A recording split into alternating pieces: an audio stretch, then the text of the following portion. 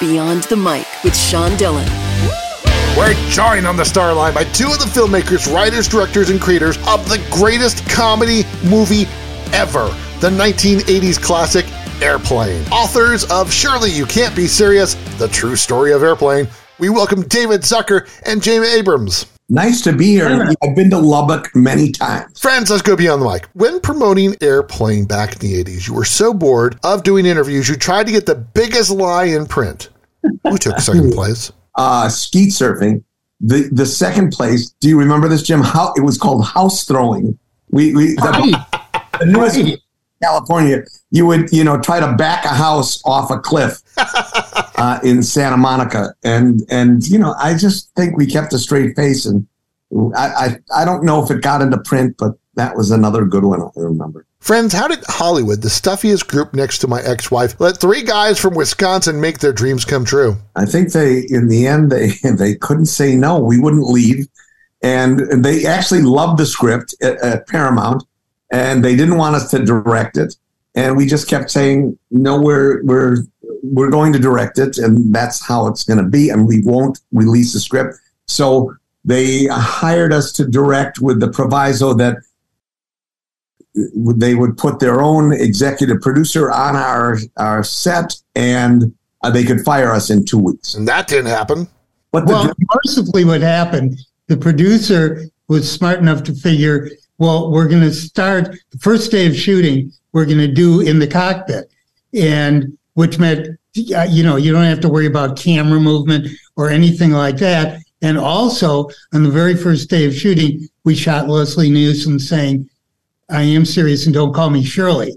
And I think up until that moment, till the executives saw the first day's dailies, they weren't 100% sure about what we were doing. But once they saw Leslie saying that line, they got it. And everybody watching the dailies laughed. And over the days of shooting, we were told that more and more and more executives from Paramount would come just to watch our dailies. That's great. David, what's the best recipe for avocado that doesn't include toast or chips? I don't know, but I had a ranch in Ojai, which is about an hour and a half north of LA, and we actually grew avocados. So I kind of fancied myself as a gentleman farmer. And and we had plenty of avocados, but I didn't know any recipes. Jim, how about your favorite keto recipe? Oh, wow.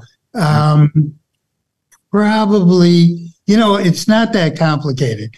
And to this day, a cheeseburger with an egg on the top, we call it in my family an egg burger. It's phenomenal, and it's all protein and fat. So it's ideal keto stuff. Why was writing this book important for both of you right now? I think because we figured, our families, our kids had no idea of what this story was. I think we gave them the headlines. We started in Milwaukee. We loaded up a U-Haul truck and went to L.A. and we did Kentucky Fried Movie and then Airplane. But they didn't know all the really hilarious details and the crazy details that went into, this tortured journey that it was fun all the time. But, we had a lot of rejection. And so a lot of people think the book is inspiring because, we were so ordinary, and they think, well, if these knuckleheads could do it, maybe I could do something like that. I love that David used the word tortured, because he was really the author of the torture aspect of it all. I think for Jerry and me, it was a little bit more fun. I was the only one who, at every rejection, was tortured. Quote, making a movie is fun. Trying to raise money is horrible. Unquote, and quote, stop taking stupid advice, unquote, are some of the great quotes from your book. What's the one thing you wish you did differently in the beginning? It was all it's weird, but every time there was what we perceived to be a setback, it turned out to be in our advantage. And obviously we stumbled and fell a bunch of times along the way, but I'm not sure we would ever have gotten to that movie or to this moment if it hadn't been for all the mistakes we made as we were getting here. Every mistake was corrected. Yeah. It's time to sneak in one more question. In this book, you have notable Hollywood stars discussing the impact your movies had on them. Did that shock you or reinforce the $5,000 investment you made in yourselves in the beginning? It was shocking. I got to say, from my point of view, I don't know what David's going to say, but for me, it was shocking because, you sit, you write, and even you go and you make a movie, but then you kind of go on with life. And then to find out how that movie affected all these celebrities and sort of inspired them to go on with their careers was incredibly shocking. I was surprised too. I mean, when Sarah Silverman says Kentucky Fried Movie was my sexual awakening, I mean, I didn't see that coming. No kidding. It's time for One Big Question with David Zucker and Jim Abrams Beyond the Mic.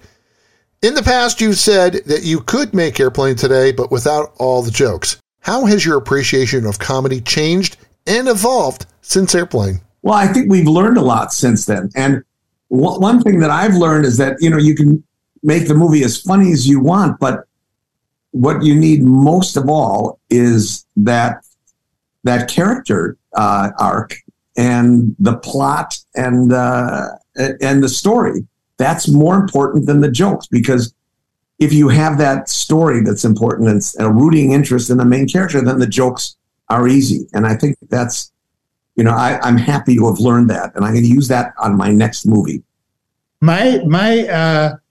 I agree with David about plot and character and all that kind of stuff, but my perception of comedy hasn't changed at all. And to be honest, all my family and friends won't even see a movie with me because they know I'm going to be such a horrible audience.